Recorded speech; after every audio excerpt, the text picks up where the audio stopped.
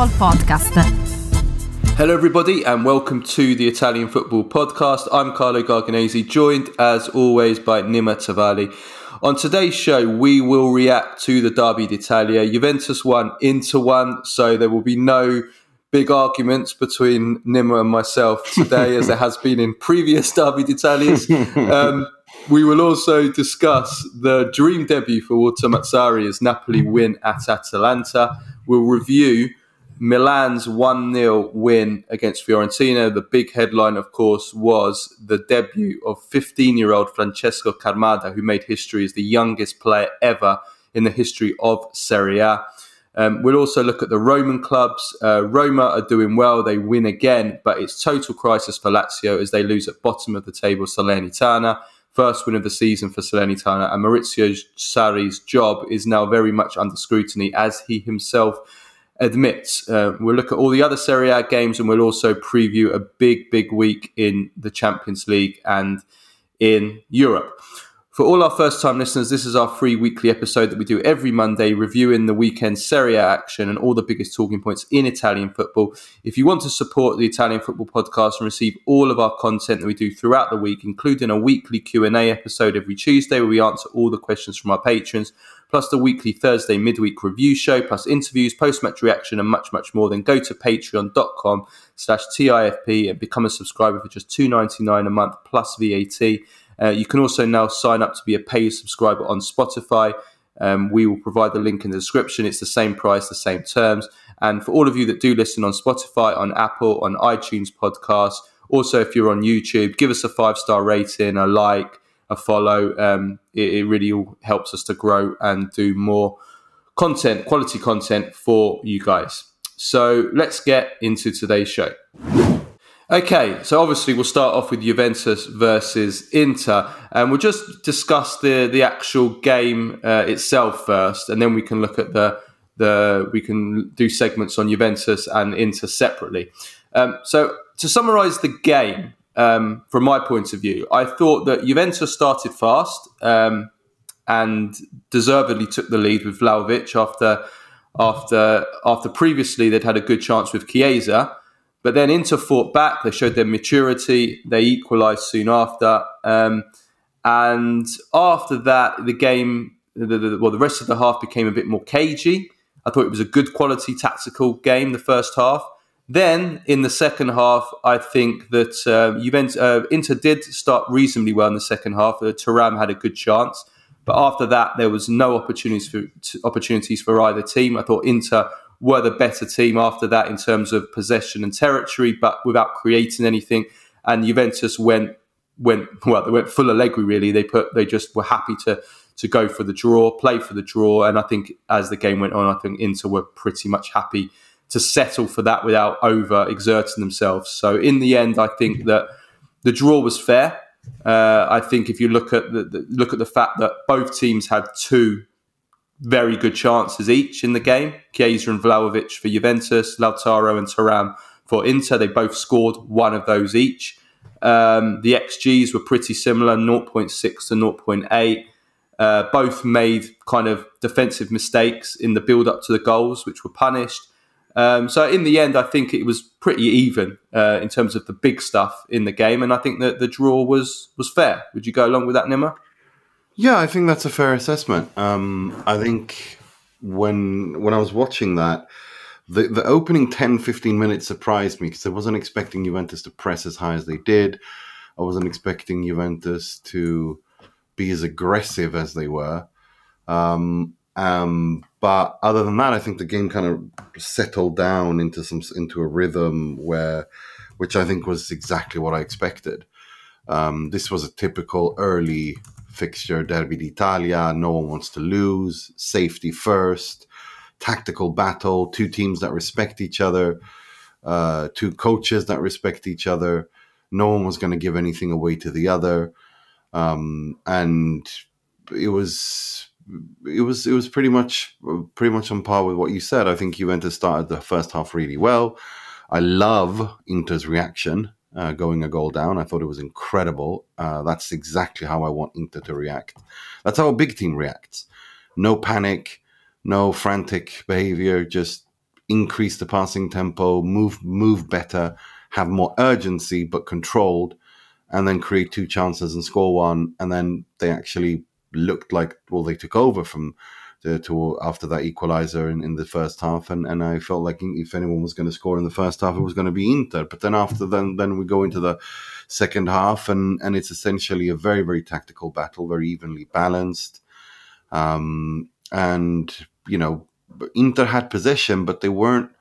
It felt like Inter wanted to just have possession for the sake of possession, and then also give the ball to Juve to see, okay, well, now you do something.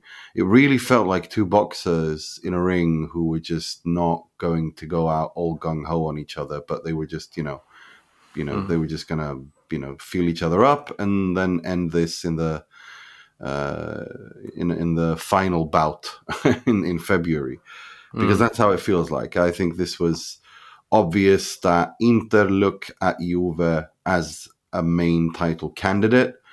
Juve, they did not. Inzaghi has shown incredible growth this season and maturity, both tactical but above all mental. Allegri respects Inzaghi. Inzaghi respects Allegri. I think it's a very interesting battle between them. But overall, I think 1-1 was very, very representative of this game. And I think it's a result also that both teams are probably happy with. From Juventus's point of view, they stay 2 points behind Inter. They stay in the mix. They have another big game in this season in which they haven't lost. I mean, if you look at all the big teams Juventus have played this season, they've either drawn or won so far, and they still haven't played Napoli and they still haven't played Roma, unless I'm forgetting. So they've either won or drawn, so that builds confidence. And from Inter's point of view, well, they stay 2 points clear. They get they get a tough away game out of the way while staying top. And like you said, they showed that their maturity and growth. So I think in the end, I think both teams are pretty content at this early point of the season, still in November. I think if it had been March or April and Juventus are 2 points behind and we're in April, then they're thinking, well, I think Juventus or vice versa, Inter are 2 points behind Juventus going into this game in April. Then you see them going for it more. But I think once it got to a certain stage of the game, 60 minutes, where both teams are thinking, you know what, let's just play for the draw, or let's not overexert ourselves and give it away. So I think in the end, I think both teams are probably quite content. I think. Let's discuss from the Juventus point of view first some of the big talking points for Juve. I'll start off with Allegri. Everybody knows that I've been a big critic of Allegri since he's returned to Juventus for being too overly defensive. I can't blame Allegri's approach in this game. I think that Juventus, well, for starters, as we said, they actually started on the front foot and they're actually pressing. And we saw that with the first goal they scored was actually through that kind of pressing in terms of, fighting to try and win the ball back quickly and then transition at pace. And that's how they scored the first goal. I think that Allegri's approach at the start was good. I can't either blame Allegri for going...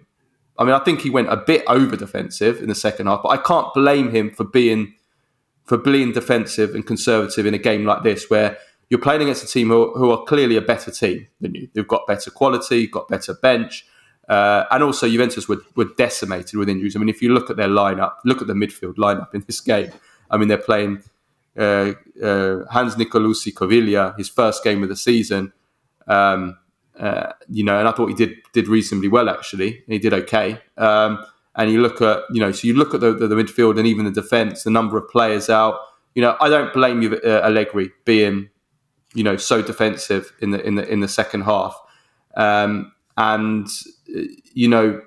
Against a big team, against a smaller team, then yes, I am going to be critical. Like next week when Juventus play Monza, if he's this defensive and they have 35%, I mean, they have 35% of possession in this game, Juventus, which is which is too little for a big team. That's just the way I see football. It's not enough. But I don't blame him for that approach in a game like this because for the reasons I've just said. And at the end of the day, if you look at the bottom line in this game, Juventus had 2 big chances. Inter had 2 big chances.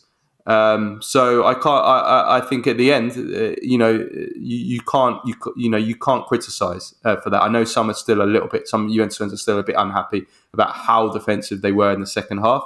But to limit this Inter, who are a much stronger team, with a decimated team, to only 2 real chances in the whole game, I think you definitely have to give credit for that. Allegri's maximising what he's got, and I think he is overperforming this season to be only 2 points from Inter. I know, obviously, playing once a week does help a lot, but I think he's, you have to say well done to Allegri so far, without a doubt. I mean, you look at that lineup, you look at what he's got. This is the worst Juventus on paper that I have ever seen in my life. Even Del Neri's Inter was better. I was looking at Del Neri's Juve was better. I mean, I was looking at the squads. You can't tell me this is an atrocious Juve side. And he's got the maximum, literally overperforming. It's obvious that him and Vlahovic, whatever problems they've had, they've worked it out. He's building Vlahovic up. That's what I think from a Juventus point of view, to add to those things. I don't want to repeat what you said because I agree with them. But Vlahovic, above all, is someone that is clearly on the same page as him. He's building him up. He's working on him to improve him. And Vlahovic showed, for the first time in a big game, I saw him be able to play with his back against the goal, which is imperative for him and Juve. And him and Chiesa up front as a strike force is very, very good. And I thought Chiesa continues to take small steps in the right direction. And this Juve is going to hit form after Christmas. This is going to be one of those classic Allegri seasons. I think Juve are going to really hit their stride after Christmas. We'll see. We'll see if he. We'll see if he can continue. So far, he's doing very well, Allegri. And he's. To be 2 points away from Inter at this stage, I think most Juventus fans would have signed for that at the start of the season. If he can continue this, I think if Juventus are going to really launch a realistic title challenge, then I think if they are, let's say, still only 2 or 3 points behind Inter come March or April, or let's say March, then I think they definitely have a chance. Not only because there's not long left of the season, but also because we expect Inter to be in the knockouts, the quarter-final onwards of the Champions League. That is when the games are going to take it out of Inter from then onwards. So I think I think Allegri's. That's probably also why Allegri was happy to play for the draw. That's his view. If we can just stick with them till around March, then their extra games, their Champions League games, are going to take it out of them. We can maybe then exactly. That is his. There's no doubt that's his strategy. But the tactical battle was fantastic. It was so interesting to see what he was doing in terms of how tightly he was marking Inter's the Inter wing backs, especially Di Marco. I thought it was incredibly important for Juve to minimize Di Marco's ability. Di Marco didn't have a good game, actually. He didn't have a good game. Yeah, he wasn't David Beckham. He wasn't David Beckham in this game. David Beckham, or maybe he was in some ways. Well, yeah. No, but I mean, look, that's the thing, though. Di Marco's not a dribbler. He's not very quick. And what you need from him, he needs time to be able to deliver crosses. Juventus completely shut down Inter's left side by marking him tightly. They didn't give him a second. And whenever he got the ball, he was with his back against the Juventus goal. That was a tactical decision by Juve to mark Di Marco tightly, and it worked perfectly because it completely neutralized Inter on the left flank. And of course, with Pavard and Bastoni not there, who usually offer the overlap. Acerbi did well. I mean, defensively, I thought it was very good. But in going forward, as good a left foot as he's got, he's nowhere near as good in terms of overlaps as Bastoni would be. So I think Allegri handled this game perfectly tactically. If I'm perfectly If honest. we look at the positives from the players' point of view, from Juventus, I have to praise Vlahovic. I've been critical. We've both been critical, rightfully so, because he just hasn't done enough for Juventus in his time. Well, nearly 2 years now, coming up 2 years, he's been at Juventus. But he was for the goal. He was great. Not only was it a great finish, it was a difficult finish as well. When the ball's coming across you, you're running onto it, especially with your weaker foot. That is a lot more difficult than it looks, and he guided it into the bottom corner, buried it. Great finish, but the build up in the way that he won the ball, but then he also had the composure to and the confidence to find Chiesa, and then make the correct run and then, like I said, the finish as well.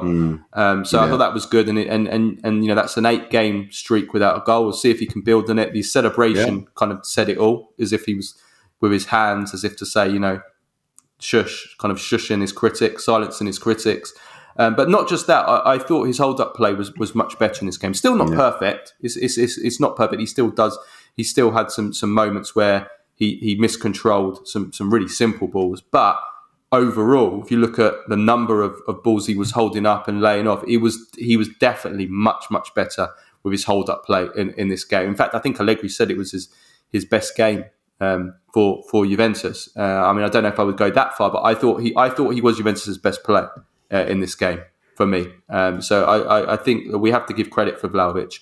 I thought he gave De Vrij quite a few questions, posed quite a few questions to De Vrij.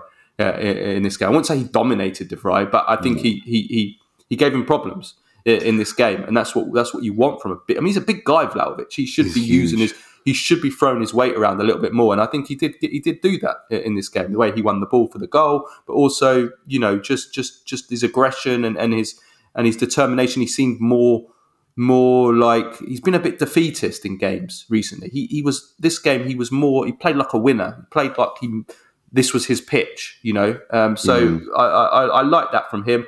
I also like Chiesa. I liked him a lot. Obviously, he was fantastic for Italy, very important for Italy in their qualification in those 2 games. And his first half, he was excellent. Brilliant assist for the Vlahovic goal. He should have scored himself before that. That was the only other good chance Juventus had in the game, where he curled it over. He should have, but I think that it was very interesting, you say, from a tactical point of view with Chiesa. He was drifting left a lot. If you actually look at his heat map, he was virtually playing as a left winger in the first half. He was a left winger. He wasn't playing as a centre forward, which I thought was very, very interesting. And I wonder if it was deliberate from Allegri, and maybe something that they should be looking to do more with Chiesa. Say, you know what, just push over to the left more. And when you need to come into the centre to assist Vlahovic or the other centre forward, do it. But in this game, he was drifting over to the left, and he's so much more confident. He loves it. He loves picking that ball right on the touchline, running at players. And there was a couple of free kicks maybe he could have got, and he was lively. He was sharp, so I really liked the second half. Juventus barely crossed the halfway line, so he really didn't really do much in the second half. But yeah, I thought that he was very good, and it was interesting because in the build up to the game, and I know you would have loved this.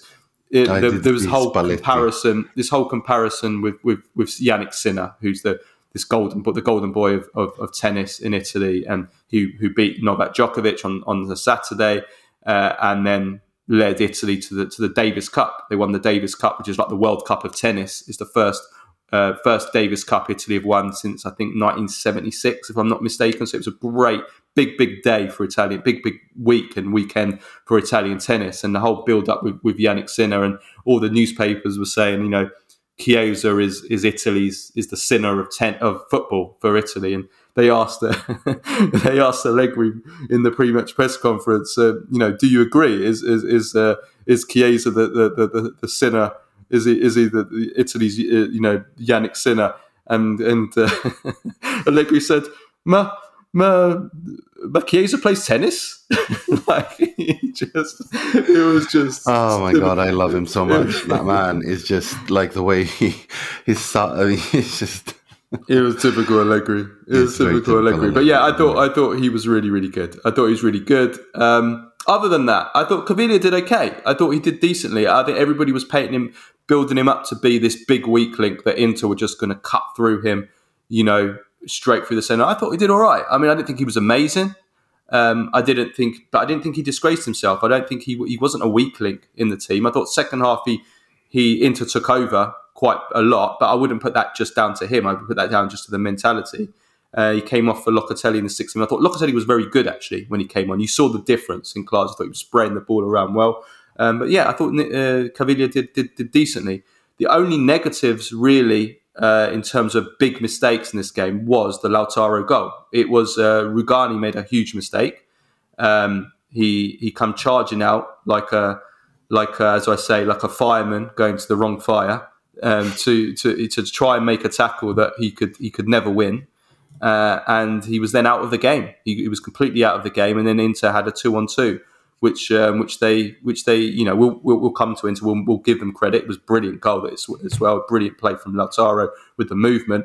It was a great assist from Thuram, but it was and Bremer got completely owned by Thuram in that 1-on-1. But this is what happens once you become 2-on-2 at the back. This can happen. But this was Rugani was a terrible mistake from Rugani, I mean Gatti got done by the Lautaro movement, but I like to give credit more to the striker for that. When it comes to movement, I always think it's difficult for a defender.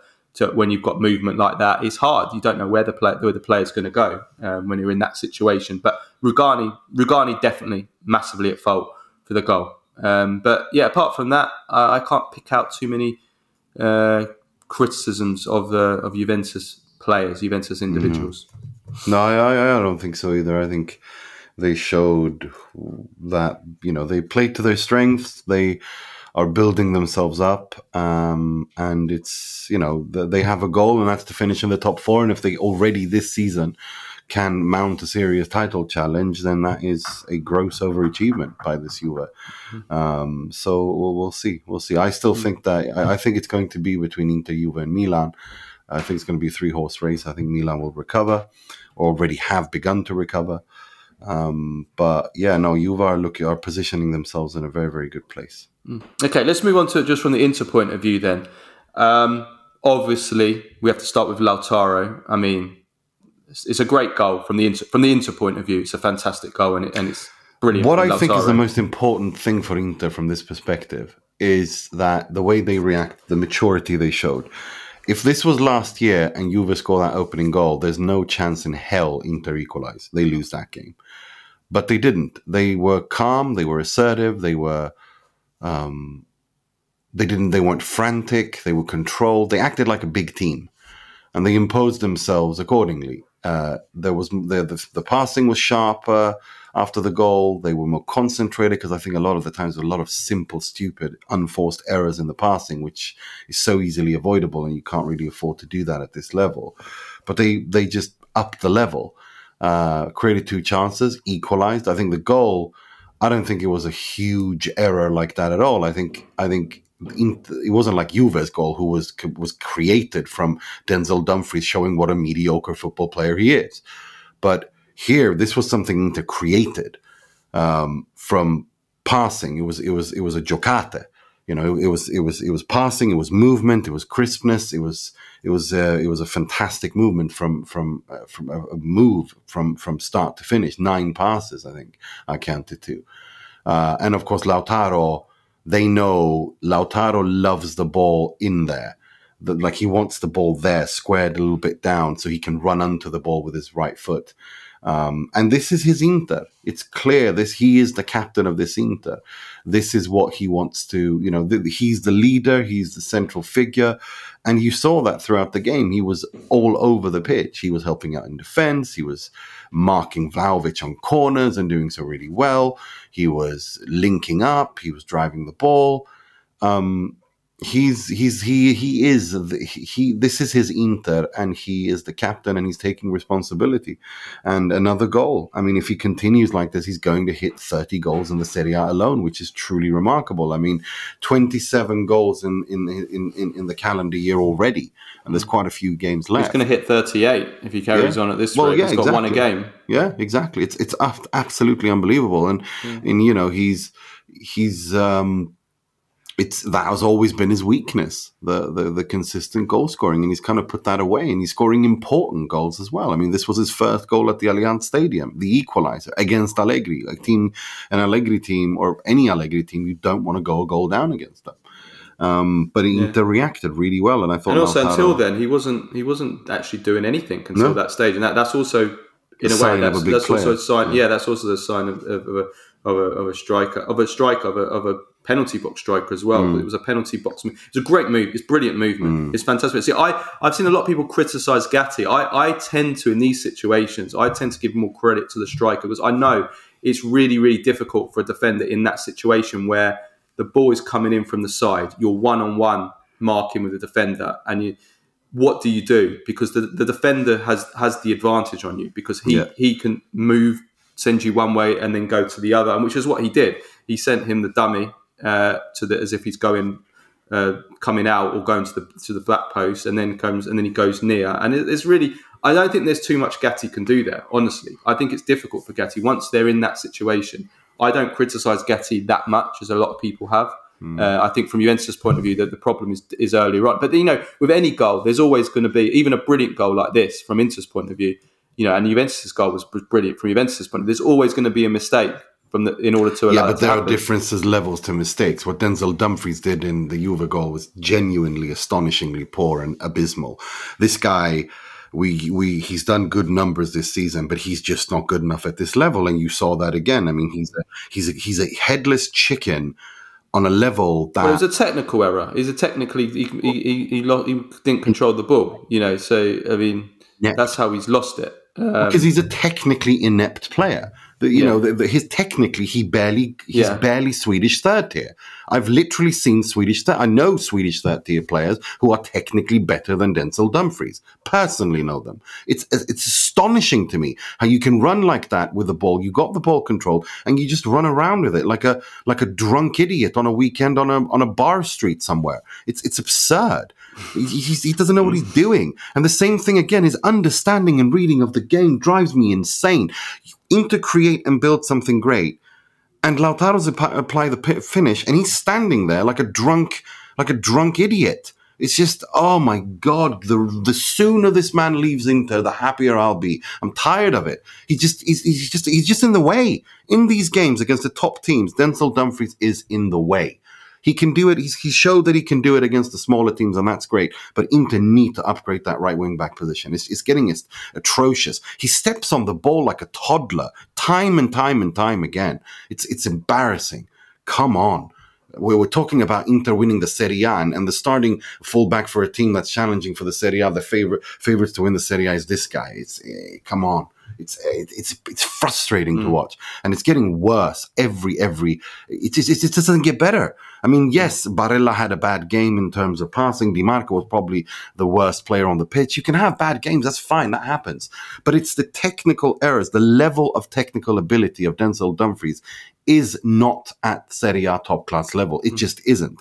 And his read of the game is what pisses me off the most. How can you be so poorly positioned time and time and time again? And I think the broader point of this is, and I was talking to one of our patrons because I was watching the game with you, Juan, this is because football has gone away from skill to athleticism. That's why players like Denzel Dumfries can have a career. He's not very skillful, but he's athletic. And so he has a career. I would agree with 10, 20 years ago, Denzel Dumfries does not even play in... No, I agree with you there. I think you can say that about a lot of players in today's football. I agree with you there. I do. I mean, listen, at the end of the day, he's still been the best player in his position in Serie A this season, but he didn't have a good game, and he was at fault for the goal, no doubt about it. But so was Rugani. Rugani, that's as equally to blame. No, it's not equally as blame, because Rugani did not give the ball away. Rugani misread the situation. Yeah, but all Rugani had to do was hold back, and Juventus Juventus have 3-on-2. Inter don't score that goal, so he's just as much to blame as in fact I would say more to blame because Juventus still had to create the chance and score it, whereas they're left 2-on-2. For the goal as well, De Vrij was ball watching. That happens. Mistakes in goals happen. But when you create the chance, Denzel Dumfries created the chance for Juve. There was nothing there, and he created it. That's the difference. Rugani didn't create the chance. Well, he did. He created the opening. You don't have the opening. The opening's not there. He didn't create the chance, Carlo. Dumfries created the chance by running into the ball. But the chance isn't possible if Rugani holds back. It's like it was the same thing we said with Scalvini when England scored that third goal, when he came charging out like a madman and then suddenly left all the space open. It's the same. It's the same with that. Rugani's been good. This season he's been surprisingly good. But Allegri said it at the end of the game. It was ridiculous, very very naive defending. He is a naive defender, and he does it. But it is what it is. But let's move on anyway. Let's move on to Milan now. But I got to say though, for Inter, just Marcus Thuram. Yeah, Inter don't keep this guy. Like, he is world class. This is seriously. If he starts scoring and finishing off chances, because he had 2 or 3 chances where he should have done better. But if he starts scoring and becoming a 25-30 goal a season striker, he has everything else. His link-up play is outstanding. His technique, dribbling, his read of the game, his passing, his timing. I'm sorry, Inter fans, enjoy this while you can, because this guy, I think someone's coming in the summer for him. If he continues like this, he's been great. I think it's too early to call him world class, but he's been world class so far. You can't tell me that so far he's not been world class. He has been world class so far. Whether or not he can maintain it throughout the season, we'll see. But if he continues like this, the big dragons in Europe, financial big dragons, are going to come in with. He does need to score more goals. Actually, Fabio Cannavaro said that this week. He said that goals are more important than assists for attackers in Serie A, which I'm not sure I agree with anymore in 2023. I don't agree with 10 that. years ago, 20 years ago, absolutely spot on. But I'm not sure I'd agree with that now. But yeah, he's great assist again. He's got the most assists in Serie A. Let's move on to Milan. Fiorentina now. This was not a good game. From Milan, in my point of view, I don't think they played well, and I think they were lucky to win this game. They had they created nothing really until the penalty that they got in injury time in the first half, when Teo Hernandez burst through and scored, and then I think Fiorentina really they were all over them second half, trying to get the equaliser. They created so many chances and they couldn't put them away. The same old problem for Fiorentina. They missed virtually an open goal right at the end. They had the whole goal to put it in. Mandragora hit it straight at Magnon, which was kind of a miracle save. So I didn't think Milan were good, but they got the win. And I think Teo Hernandez needs to be given a lot of praise for that. I mean, the attack was doing nothing for Milan at all, nothing at all, which is kind of understandable because they had no Giroud, they had no Rafael Leao, but he took matters into his own hands and won the penalty, scored it, and he also created the only other really big chance they had when Jovic went through, did a great through ball, and of course Mike Magnon as well. He saved them. He saved them at the end, and we didn't know too much about it, but he saved them. But yeah, I didn't like Milan at all in this game, Nima. I'll be honest with you. Didn't like them.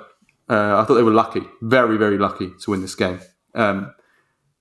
Jovic, I think we can write him off now completely. I think we can completely write him off. The thing with Jovic is, again, when things go too quickly, too fast, it can ruin a career. He was good at Frankfurt. And he wasn't good. He was great in his first season. He was it was such an interesting player. He had no business going to Real Madrid. That step was far, far too quick and too high for him. And since then, he's been invisible. The career is dead. And it can ruin a player's career, talented player's career. And I think bizarre. It's not like he's had an injury either. No, it's not like he's had a bad injury. Like, it's bizarre. His development is so. Even when he went back to Frankfurt, he was bad. Like it's weird. It's very bizarre. His development has completely gone to shit, and it just goes to show you have to plan your career carefully, step by step. If you take it too big a step, you can ruin it. And I feel he's done that here. Yeah. I really think he's done that here. I agree. I'm also been very disappointed with Chukwueze so far in his Milan career. Yeah, he's not had a good start. He's not had a good start, and he's he gets the ball and he looks lively. He looks like he's got these little movements, but he doesn't really seem to penetrate. Which is weird, because if there was something I was expecting him to do, was just that, to penetrate and be more sharper. But he's been anything. Whenever I hear the word penetrate, I always think of Klaus Schwab when he always uses the we penetrate the governments of penetrate. He can't penetrate like Klaus Schwab. Chukwueze. Jesus Christ! He can't. Sorry, it's that word. The word penetrate. It just reminds me. But yeah, he can't. It doesn't seem to really go past his blunt. man that well. Blunt. Yeah. He's lively. He's nippy. But he doesn't seem to really penetrate. He doesn't. Jesus Christ. But he doesn't have bite. He doesn't have bite. That's the word I'm looking for. He doesn't have bite. His bark is louder than his bite. He's very blunt in the things he does. In his final product, and I think he's got no goals and 1 assist so far. Yeah. And it's weird. I expected him to do better, to be honest. There is some quality there, so I don't want to write him off like I'm writing off Jovic. And you remember, if anybody saw the goal that he scored against Bayern Munich for Villarreal in the Champions League, when Villarreal knocked out Bayern, not last season, I think the season before. Like, there is a player there, so I'm not going to write him off. But so far, he's not. Yeah, I've expected a lot more from him, and I think Milan did as well. I mean, that's why they bought him and Okafor for games like that. I mean, Okafor was injured as usual; he's always injured, but. This is the game that you want. You need Chukwueze to come out and do something, because Giroud and Leao are out, and these are the players they bought, because they didn't have these players last season. They would be playing Messias or Salamakers, so they bought Chukwueze to be an upgrade on these players, and so far he hasn't been. He hasn't been an upgrade on them, and they spent a lot of money on him as well. So yeah, I was disappointed with it. I thought Pulisic was decent, but the Milan attack was not good in this game. No, it wasn't. But at the same time, they've gone through some difficult periods, and things have been difficult for them, and they've been heavily criticized, and quite rightly so. And they're trying to find themselves. And I think in that aspect, I think this was a step in the right direction for them. Yes, I think you can say they were a little bit lucky to win, but I feel like they were better than Fiorentina, and I think they deserve to win it, if I'm perfectly honest.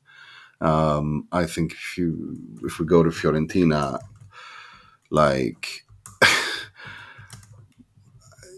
people, it's just the same problem with Fiorentina. It's just we repeat ourselves as every single week. Groundhog Day. Fiorentina didn't deserve to lose this game. You look at the XG; they had a much higher XG than Milan. They created many more chances than Milan. It's the same problem all the time. The attack is just terrible. It's awful.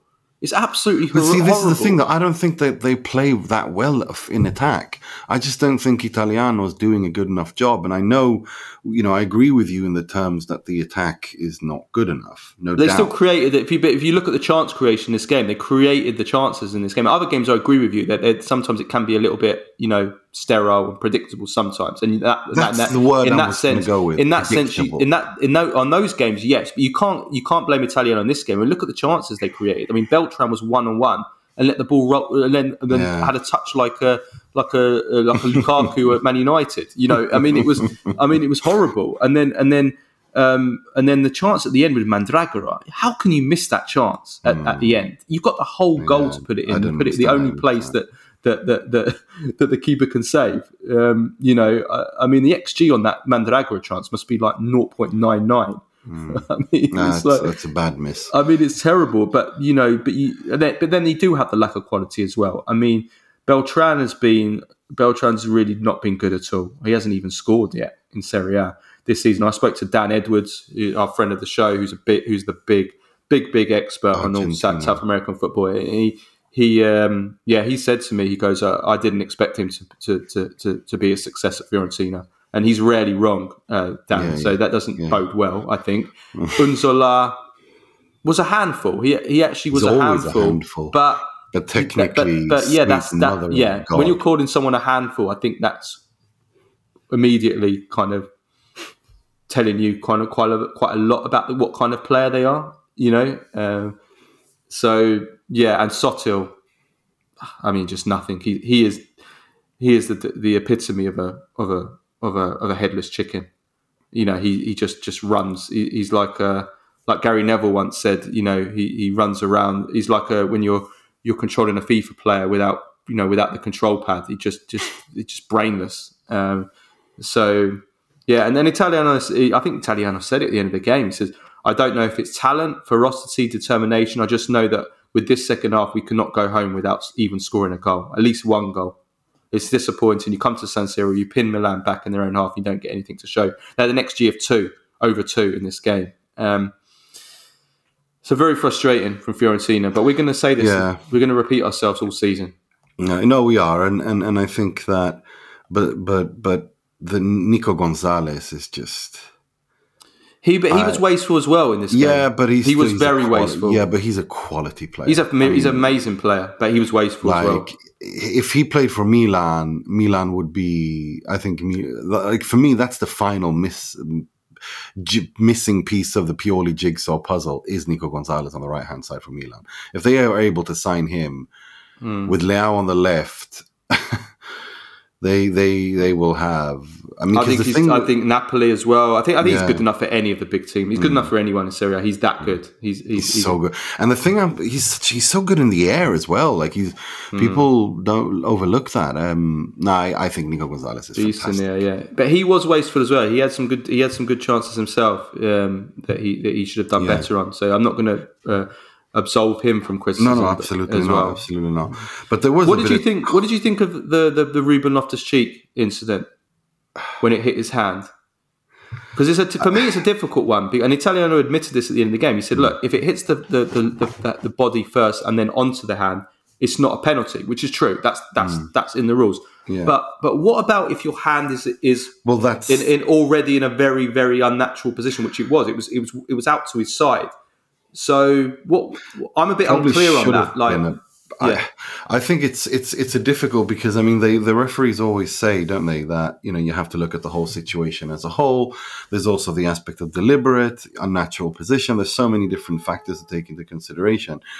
I think it's one of those situations where you can't complain if it's given. You can't really complain. You can argue it both ways. To me, I think it's a very, very tricky decision. I do think it's clumsy of him to have his arm out there, and I'm more inclined to giving it because of the position of his arm or hand. But it's that's what I mean, because imagine. But then again, I look at it and it goes off his thigh. Like, what if that's deliberate? Then he's a magician. Well, it's not deliberate, but that's not important, is it? Yeah. No, well, it is important. There is that aspect of it, and it's like. Oof, it's I don't know, man. It's a difficult one. I would like a referee to explain this one to me, because this has happened a few times where it's come off the part of the body onto the hand, which means it shouldn't, in law, be a handball, but because it's in such an unnatural position that should it be a penalty? So yeah, I would like a referee to explain that one, because it's a difficult one for me. Francesco Camarda, though, that was the big talking point going into the game, and he did come on. So Francesco Camarda breaks the record as the youngest Serie A player of all time, 15 years, and I can't remember how many days, but it wasn't the number of days that the Serie A official account put out on we'll come on to that on Twitter, but he becomes the youngest player ever to make his debut in Serie A, surpassing Wisdom Ame, who debuted, I think, 2021. I think it was. He came on in the 83rd minute. He ended up playing 7 minutes plus 7 minutes of stoppage time, so a good 14, 15 minutes. How many times do you think he touched the ball, Nima, in this game? Barely once. Once. He touched the ball once, and it was a defensive touch as well, when he was chasing after the ball and kind of got a nick on it, trying to win the ball back. So he actually didn't have possession of the ball once in the whole game. So there's kind of not much to say about it, because that's how much it was all Fiorentina. They were just in the Milan half, so he didn't even barely get a chance. But I mean, it's a great story. It's an amazing story. Look, I think Milan. I'd like Milan to protect him a little bit more. I don't like the way. It's a cool story, like you said. It's fun, but he's only 15. Okay. he's only 15 and he needs to be protected. He needs to continue playing where he's playing and scoring there and developing and slowly being built up, because like we said with Jovic, if the step's too big, you can destroy a career. And I don't want a career that hasn't even begun yet to be destroyed. We've seen this in the past as well with players that aren't ready to play at a level. And they're called on. And it's a great story. I'm happy for his family. And the images of his mother and father crying in the stands were beautiful. They were so proud. I mean, it's fantastic. But let's let him develop in peace, you know. It's so Italian. It's so typically Italy. We don't let any youngsters play, and then we go after 15-year-olds. I mean, it's just like, do you know what I mean? Like, can we do this with moderation, please? But yeah, it's a great story. It's a wonderful, you know, it's a nice story. But I'd like Milan to protect him. I'd like him to be able to play with the under-19s first, or the under-21s maybe. You know. Well, he is. Yeah, he is. Yeah, let him play with the older youngsters. Do not throw him in the deep end in the Serie A. Yeah, I mean, I think that to an extent they played him because they literally had no one else. Oh, I get that. I mean, so in this sense, it was, and it's only 7-8 minutes or whatever it was. Yeah, it was kind of enforced, and I don't think he will play that much once the players come back. I mean, Giroud will be back for the Champions League game. And but then again, I don't know. Jovic is the only player you've got. I mean, yeah. But come on. Jovic can play, like, who knows, he might even score. I mean... he might even score, yeah. Yeah. But Camarda's only 15 years old. Like, come on. I mean, he's done amazing things for the youth team, over 500 goals. And if anybody saw the goal that he scored against PSG in the UEFA Youth League a couple of weeks ago, so you'll see what a special talent it is. But yeah, absolutely, yeah. I do think, though, that I mean, the one thing I do want to talk about, again, I'm sorry that we have to keep going on about this, but just showing how badly Serie A is marketed. You know, this is a historic moment in Italian football. This is the youngest player that's ever played. It was the biggest talking point going into the game as well. Like, everybody. This wasn't unplanned. Yeah, this wasn't something that you'd be unprepared for as a marketing team, as a social media team. And then the Serie A social media team put out a tweet when he comes onto the pitch, and they get his age wrong. I mean, it's unbelievable, isn't it? I mean, you've only got one job to do. Just the story is his age. That's the story. The fact that he's the youngest player in Serie A history. That's the story. That's the story. That's the only talking. That's the only thing that's important is his age, and you get his age wrong, and by about 4 months wrong as well. So not even close. Not like you're 1 day out. You know, it can happen. You're 4 months or 4 months out. I mean, it's unbelievable. I mean, I've said it how many times. They can't sell a life jacket on the Titanic, these people. And then the follow-up tweets were just as bad, just as bad, embarrassing. They put out a list of they put out a tweet which was horribly presented, with no emojis, just a list of text, a block of text, no spaces, listing the things that had already been invented or come out before Camarda was born. And they put out a list of things, the most random stuff. It was all American stuff. You know, this is going to a global audience. It was all American stuff. Like the American Office had already come out. Oh my God. I mean, it's like, who As cares? If that's some sort of life-altering event in human history, even if it's a life-altering event in American history. Man on the moon, internet created American Office has come out. God damn it! I mean, these people. Who the hell are they that run this account? And they've conquered North America, Carlo. You don't understand it. Yeah, conquered North America. Yeah, right. I mean, and then they put out this other tweet, and I get people. Is he him? I get people calling me a boomer, but I'm sorry. I've spoken to people. I've spoken to youngsters. I've spoken to kids. Is he him? spoken to kids. Like, What do you mean you've spoken to kids? I've asked youngsters about this. Like, Spoken to kids. Yeah. What do you mean you've gone to like Bedford Primary School and we have a youth. Listen, we have a youth offenders facility opposite opposite the cake shop. We do. We have a youth. Have you been asking them? Yes, I'm yes, gonna we die. do. We have a youth offenders facility that's like just literally opposite the baker at the cake shop. I know very well because one of them was joyriding about 15 years ago and they crashed and right off my car. It was parked outside the bakery. The offenders office. Die. Across from the cake shop. Yeah. What do you mean you just waltzed in there and said, "Hello, young delinquents"? No, they're always outside. They're drinking the cans of Foster's outside. No, He just went up none to of them them had heard of this. Is he him? It's obviously an American thing. It's obviously something that Americans use. I think it's an NBA thing, from Yeah. what I understand. And I don't watch basketball because I think it's the most boring sport in the world. But you're catering to a global audience. You do not cater to the audience of one country, and that's it. That's simple as that. If you're trying to grow your team, you're not only focusing on America, but the marketing team that are running the Serie A now seem to think that only America exists, that nothing else exists. I mean, it's just embarrassing.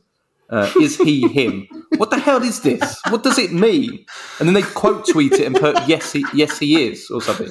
I mean, what is this? I mean, oh my god! even if it's a thing in America among the youngsters, I'm sorry, your patrons. I'm gonna die. Oh my god! Do you agree with me, Nima?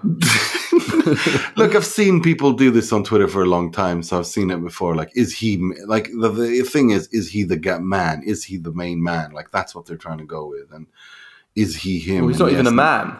Well, he's a boy. That's the thing. He's 15 years old, and he had one touch in 10 minutes. So therefore, this taking these victory laps over a 15-year-old who had one touch is ridiculous. If he'd done like Palosky, and in his debut with his first touch he scored the goal, or whatever, then I understand the narrative pushing because you want interactions with your social media account. Get that. But he had one touch in 12 minutes. He was 14, he didn't do anything special. Yeah. Like, it was a nice story. But is he? No, I have no problem with hyping him up because I do think it's a great story. Yeah. I do think it, and I know we have to be careful, but I have no problem with making putting tweets out, celebrating this historic moment. But that's the whole point. It's how it's the whole execution. It's just embarrassing. You get his age wrong, then you put out some random, like you say, moments that are not life-altering moments, and then you put out a tweet like this: "Is he him?" Which is not the way that you do not sell. That's not the way that you sell a market to a global audience. Putting out something that only Americans or people that follow American sport are gonna understand. I mean, it's just.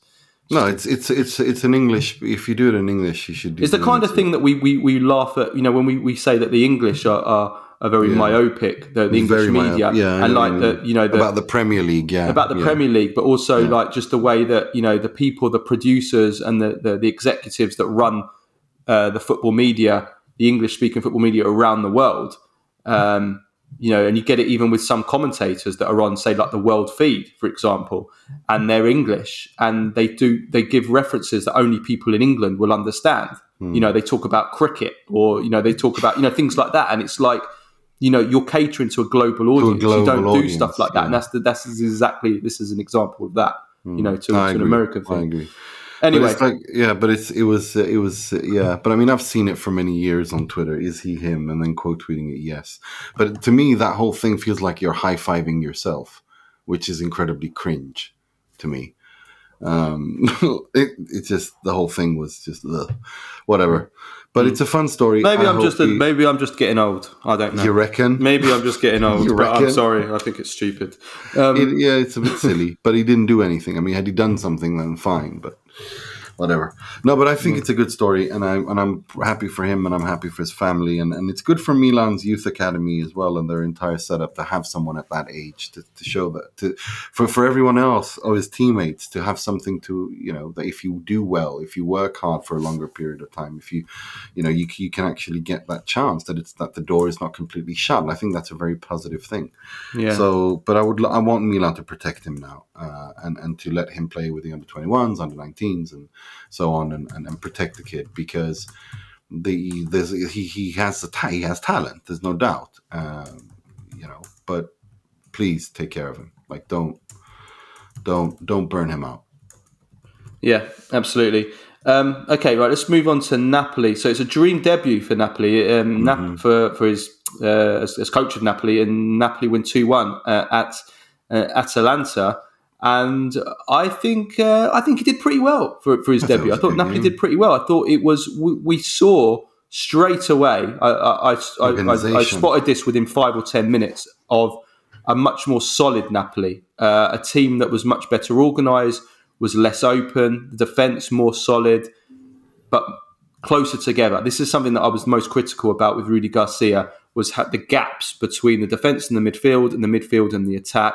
And as any kind of great coach will tell you, something that Arrigo Sacchi has always hammered on about for decades, and something that Spalletti has always said himself as well, that the gaps between each department in the team has to be very compact and tight together.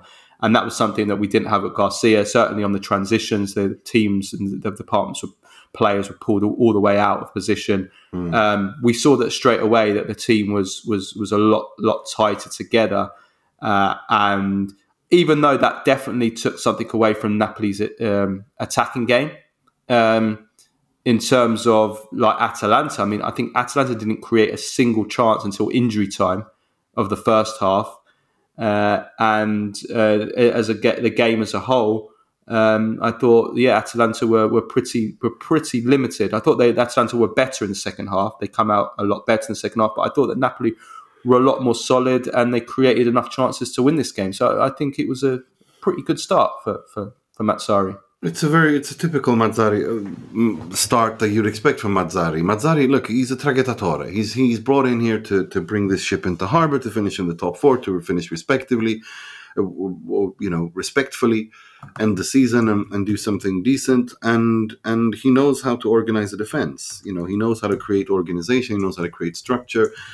And he has the attacking quality up front, which he had with the three tenors back in his first stint. He gives them creative freedom. He gives he'll give Osimhen, Raspadori, Khvicha, all these guys creative freedom in the final third, like he did with the Cavani, Hamšík, and Lavezzi. But what he does is provide a very stable framework defensively and organization-wise for Napoli. So that they have a level to stand on and build from, and that's exactly what we saw. He is organized. He is tactically solid, Mazzarri. So, and he knows Napoli. He knows the fan base. He knows the club. They like him. I mean, he was, again, let's remember, Walter Mazzarri won the first trophy under the De Laurentiis era, their first trophy since the Maradona era. Mazzarri brought them back to the European Cup, the Champions League, finished second with them, which is something Napoli don't do historically very often. So he knows what it takes, and he has credibility at the club. He has credibility with the fan base in the city. So, I expect Napoli to easily, comfortably finish in the top four now. They could even, who knows what he can do in cup games and yeah. No, I thought he had a good first game. I thought they looked pretty solid. I thought the spell in the second half, I thought Atalanta did well, but you expect that. Atalanta are at home; they're a good team. Atalanta are gonna have their spell in the game, and I thought they were much better in the second half, Atalanta. But then his substitutions paid off. The Garcia substitutions were a total disaster and frankly bizarre at times. The games where he was taking off Osimhen and Kvaratskhelia. I mean, his double substitution worked. Osimhen and Elmas came on. Osimhen got the assist. Elmas scored the goal. So It was a good Osimhen start. coming back for Napoli he is so important. And Kvara as well, looking so amazing. Amazing at the moment. Amazing. I love Did you see him over the international break? Yeah. I mean, the 3 goals against Scotland and Spain. I mean, he's fantastic. The negative, of course, was the Oliveira injury, but luckily it's not. I think there was fears it could be an ACL, but it's not. But he's going to be out for a while. But that's a negative. Let's move on to the Roman clubs. So Roma win 3-1, and they continue their good form. I think now, Nima, I think it's a 5-horse race for the top 4. I think Roma are going to be there or thereabouts. I mean, I think they're going to be there or thereabouts. I think they're going to challenge. I mean, look at their results. Look at their form. They are consistently picking up results now. So I think, don't sleep on Roma. I think they're going to be dangerous for the. They are going to be dangerous because they have very good firepower up front. Yeah. And we saw that the Dybala goal was just stunning. The link-up play between him and Lukaku is just unbelievable. It was so beautiful. It was lovely, lovely move. No, look, they have the quality. I give Roma quite a good chance to go far in the Europa League. I think what they lacked last season was a little bit was attacking. They didn't have that edge up front. They have that now, and Lukaku is working in an environment where he seems to be happy. And Dybala and him are working really well together. And I think Mourinho knows this will be his last season, and everyone knows it. But he's still, he's motivated. He's got everyone else motivated. They're only 3 points off the top 4. They're only 3 points behind Napoli and 5 off in Milan. If it hadn't been for that disastrous start when Lukaku hadn't joined yet, hadn't played, and they lost those first games, they'd be in the top 4 now. So I think I think don't sleep on them. I think it's definitely 5 playing for 4 places. I think they'll be thereabouts, but I still think Napoli, Milan, Juve, Inter are favourites, yes, but they have the edge. I think they have the edge over Roma. I think Roma will finish 5th clearly. I think it's going to be a clear fifth spot finish. And the reason for that is also because Lazio are. I mean, this isn't just a bad run of form now. I think this looks like something that probably is going to last the season. I think they lose to Salernitana 2-1. Salernitana's first win of the season. They hadn't won a game all season. Lazio were dreadful again in this game, and they barely deserved anything from this game. They probably deserved to lose, and this is something that everyone was bad. I mean, Immobile scored the penalty, but again, nothing. The attack, nothing at all. The attack. This has been the most worrying thing for Lazio. The attackers are offering nothing at the moment. Zaccagni, Felipe Anderson. Zaccagni got injured as well. Lazio have only scored 4 goals, and I saw our patron, our good friend Stephen Moore, tweet this. In their last 6 games, Lazio have scored just 4 goals, 3 of which have been penalties, and that really does sum it up. They don't look like creating anything. They look so slow and pedestrian going forward, and sterile again, to use that word. And we've seen the defence is not the same as like everything about Lazio this season is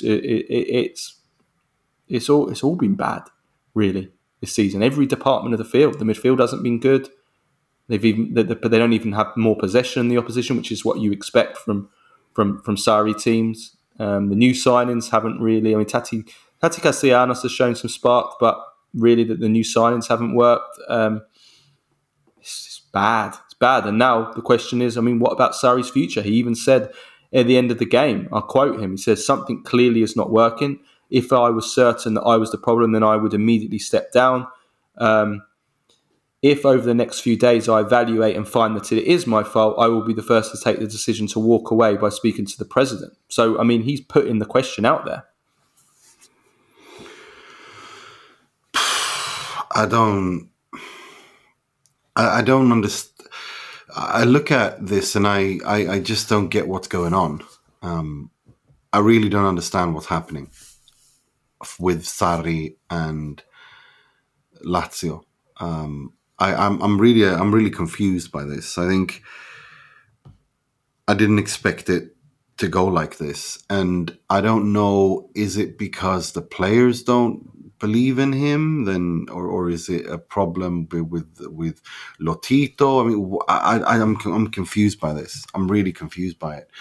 But I do think it's like I said. It's he's a system coach, and when things don't work, it looks bad. I mean, when Contes, he was also a system coach. When his football isn't working, it looks awful and unwatchable. That's the thing. When these system coaches, their system either fires on all cylinders, or it just looks this abysmal. And this is where we are. And I don't know. Lazio have committed quite a bit to the Sarri project, so I don't know if sacking him would be the right move. But especially mid-season, because I feel like they would throw their season away. But I do think that if he's lost the dressing room, they have no choice but to sack him. It's a very weird situation. I don't know what to make of it. The fans, he's losing the fans. That's for sure. Yeah. Of course he is. I said that to you a few weeks ago. I've noticed that speaking to Lazio fans, and also just seeing some of just on social media, some of the big Lazio, well followed Lazio fans on Twitter, Facebook. He's losing them. Mm. No, I mean he's getting frustrated when he says that. When he says make those comments, that if you guys are not going to be professional and do what we can do, then I'm out. Then I don't need this. And I get that. I think I don't understand what the problem is, but I think it's a mental glitch as well. I think their confidence is shot. They're very, very scared. They look scared on the pitch and insecure, and that's never a good look. And I wonder if Sarri and his communication could also be at fault here, because I think as much as yelling and screaming and shouting, I mean, he said himself, I'm being harder on them. Well, maybe you shouldn't be harder on them. Maybe what they need right now is not that kind of communication. What they need right now is someone to talk to them and calm them down. And yelling and screaming and being hard, maybe not the way forward. I don't know. But I think it's a very strange situation. I didn't expect this at all, to be honest. I really didn't. I thought they would definitely dip a lot this season because of the extra games and because they'd lost, Milinkovic-Savic and Immobile was a bit older. But I didn't think that they would be as bad as they have been. I mean, they've lost more games than they've won this season. They've got 6 defeats in Serie A this season already. They lost 8 in the whole of last season. So it's bad. It's bad, and it does look like it's something that's not systematic, but it doesn't look like something that is just a temporary thing. It looks there are issues. They are lacking quality though. At the end of the day, they are lacking quality, and I think they overachieved massively last season. But this is a crash, and it's a crash where the wheels are coming off, kind of thing. I did not see that coming. Well, we'll see. We'll see what happens against Celtic. But I just got to say, as much as I want Salernitana to stay up. I'm happy that they were able to salvage something from this game after going a goal down. They needed that win badly.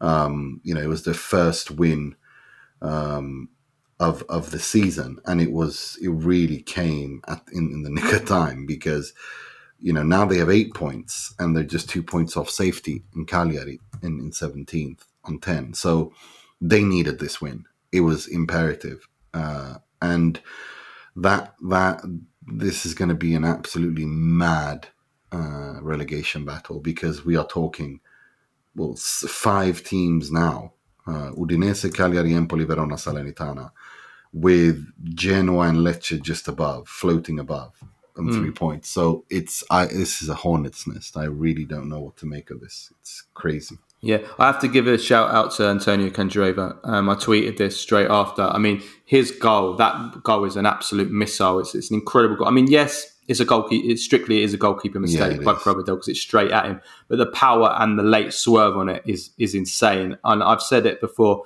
Candreva will go down as one of the best long-range shooters of the last 15 years in world football. There's no doubt about that.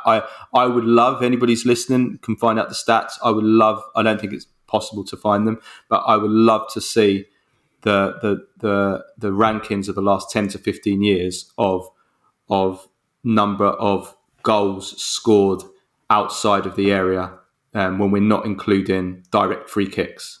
I would love to see what the rankings are. I'm absolutely certain Candreva will be top 5 in world football, probably top 3 for me, because the number of goals that he's scored from long range. He hits the ball with this. He's got such a special technique, and the ball swerves all over the place. It looks like a beach ball. Do you know what I mean? Like it's just the movement of the football is weird. Yeah, it's amazing. He's just got an amazing shot. He really has. Very, very unique technique that he's got. But yeah, no, look, it was a wonderful goal, and I'm happy for Salernitana because again, they are. I really like their fan base. I love it's a nice story, and it's a cool city, and I think they're looking to the future. They want to build a new stadium, and no, I want them to stay up. I really do. Yeah, absolutely. Right. Okay, the rest of the fixtures. So Cagliari draw 1-1 with Monza. Empoli 3, Sassuolo 4, which was an amazing game. We had so many of these. Berardi scoring 2 goals, which led to Patrick Kendrick, our friend, spamming Twitter with Berardi propaganda. So that was a great game. That was great. And then Empoli almost made it 4-4 right after that as well. And then Frosinone, we're talking about amazing finishes. Frosinone beat Genoa 2-1 with a 94th minute winner from Monterrisi. What a season Frosinone and Di Francesco are having. And then Monday games are Verona versus Lecce and Bologna versus Torino. Just quickly reading out the fixtures for Europe. So Tuesday, Champions League, big night for the Italian clubs on Tuesday. Lazio play against Celtic in Group E, and Milan play against Dortmund in Group F. These are 2 must-win games for both teams. I think that, well, from Milan's point of view, if they don't beat Dortmund, I think we can... Yeah, they're out. Unless they're very fortunate with the results going their other way in both the last 2 rounds, they're probably out. It's a must-win game for Milan. They have to win. As for Lazio, they have to win as well. And I think we said this a couple of weeks ago. If Lazio are going to go through from Group E, they need to go through this week. We need them to beat Celtic, and we need Feyenoord to slip up against Atletico. If Feyenoord beat Atletico, then it will go down to the final game, and Lazio will have to, almost certainly, will have to win away at Atletico Madrid in Madrid in order to qualify. And I don't think the way Lazio are playing, I think we can safely say that's probably unlikely to happen. So it's not going to happen. Yeah, no, they need to beat Celtic. They need to focus just beating Celtic, and hopefully a draw. Minimum a draw between Atletico and Feyenoord, but that Atletico beat Feyenoord. That's what they need to, they need to win and hope that Feyenoord don't win. If that happens, Lazio are through. That's what we need to go through. It would be a huge boost. It would be this a huge is what boost. Lazio need. Yeah, Lazio need this. Lazio need this. They need all the positivity they can. And then after that, well, it doesn't matter because then they're through and then they can focus on the league and start to rehabilitate themselves there. So. Exactly. Okay, and Wednesday games, Real Madrid versus Napoli and Benfica versus Inter. Inter are already through. They're only playing for top spot. If I'm Simone Inzaghi, I play my entire reserve team for that game. Which I think you will. Yeah. Because there's no point playing the first team because Real Sociedad, we can say, are probably going to beat Salzburg and they have a better goal difference of 2. So even if Inter were to win, they're going to have to win again their last game anyway. So they might as well, even if they lose this game to Benfica, they can still win their last game and come top anyway. So they might as well just play head-to-heads. Yeah, you're right. So they might as well just play their reserves in this game and focus for Napoli.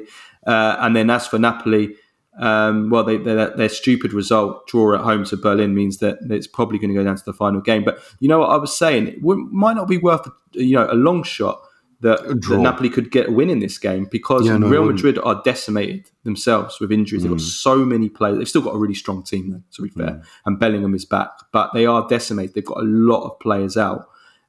So, I wouldn't rule it out. But basically, Napoli probably need to win. Well, they need to win this game to qualify. Otherwise, it's going to go down to the final game at home to Braga, which is what I expect to happen. Okay, yes, and then the Europa League games, Atalanta versus Sporting, Servette versus Roma, both are almost qualified, and then Fiorentina versus Genk. Fiorentina need a win to qualify. In fact, we need them to win that game, otherwise it's going to go down to a final game, in which it could get a bit nervy.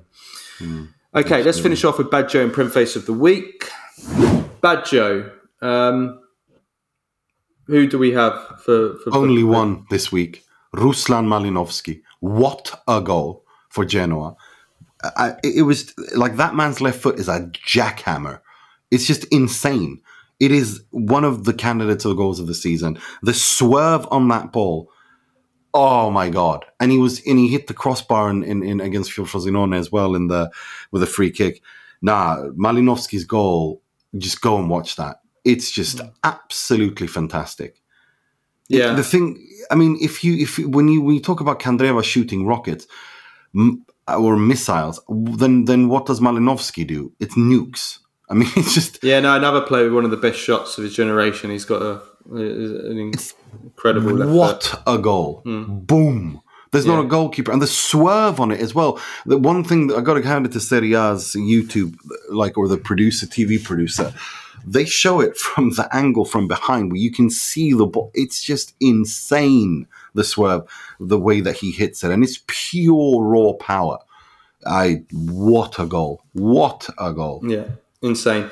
Prem Face, I've got two crackers this week. Go for it. Yeah, so first of all, Steve Nicol from ESPN, who was reacting to Italy qualifying for the Euros.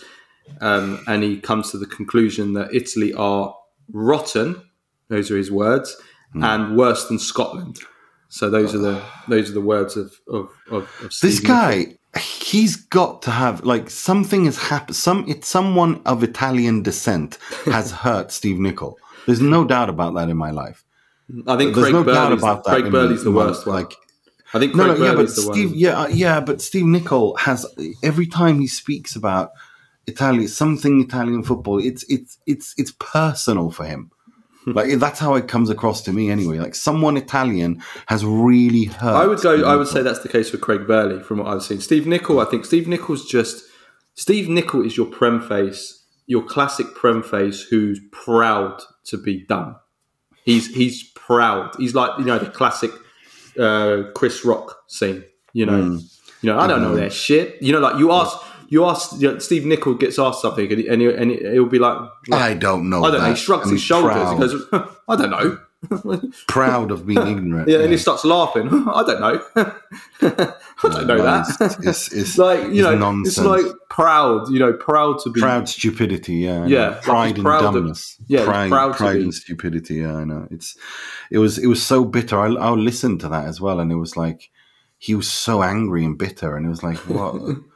It's weird. Yeah. The other one is your best friend, Nima, El Comandante Gary Neville. Is he an actual human being, or is he a cartoon character? It's like, does he not?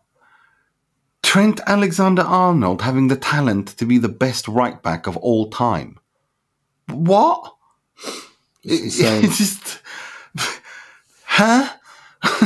And it's weird too, because I think when it comes to that Monday Night Football that he's on, where I think he shows tactical awareness to explain how things work and why they should. I mean, he's not stupid.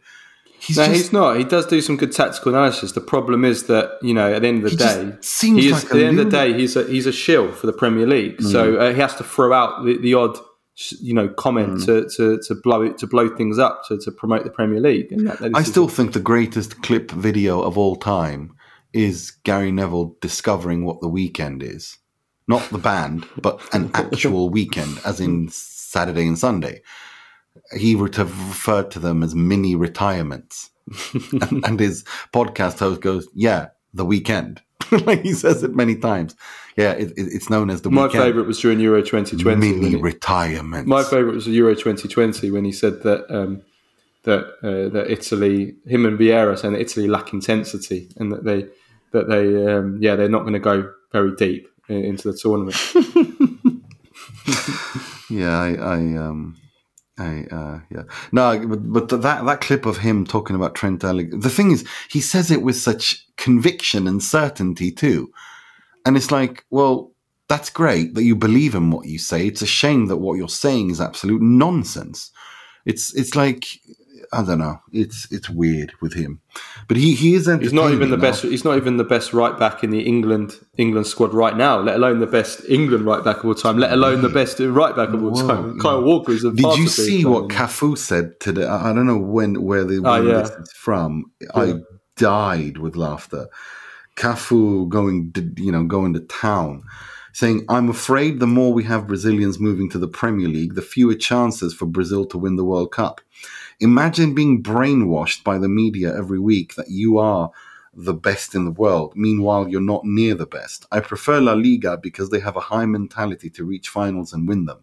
In La Liga, they don't have a mouth in front of TV cameras telling lies about Spanish players or hyping them to the world. They speak football there, not myth." Which is just like, yes, that's it. Exactly that last part. Not talking real football, not myth. And it's it's. I agree with that. I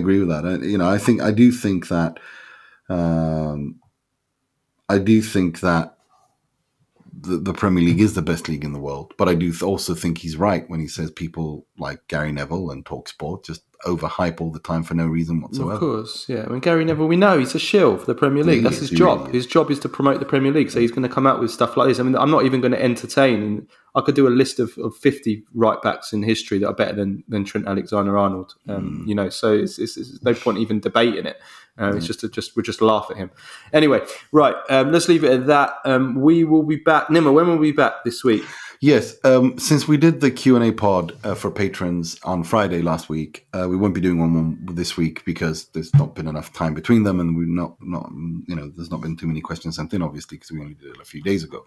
So we'll be doing a full-on review show on midweek review show on Thursday. Big Champions League week. And then and then from the following week, it's the same thing: Monday, Tuesday, Monday review pod for free for everyone, and then Q&A pod on Tuesday, and then of course Thursday. So please, until when we record next time, please make sure to send in your questions for the Q&A pod. Yeah, absolutely. Okay, let's leave it at that. Thanks everyone for listening. Have a great week. We will see you on Thursday. Until then, ciao.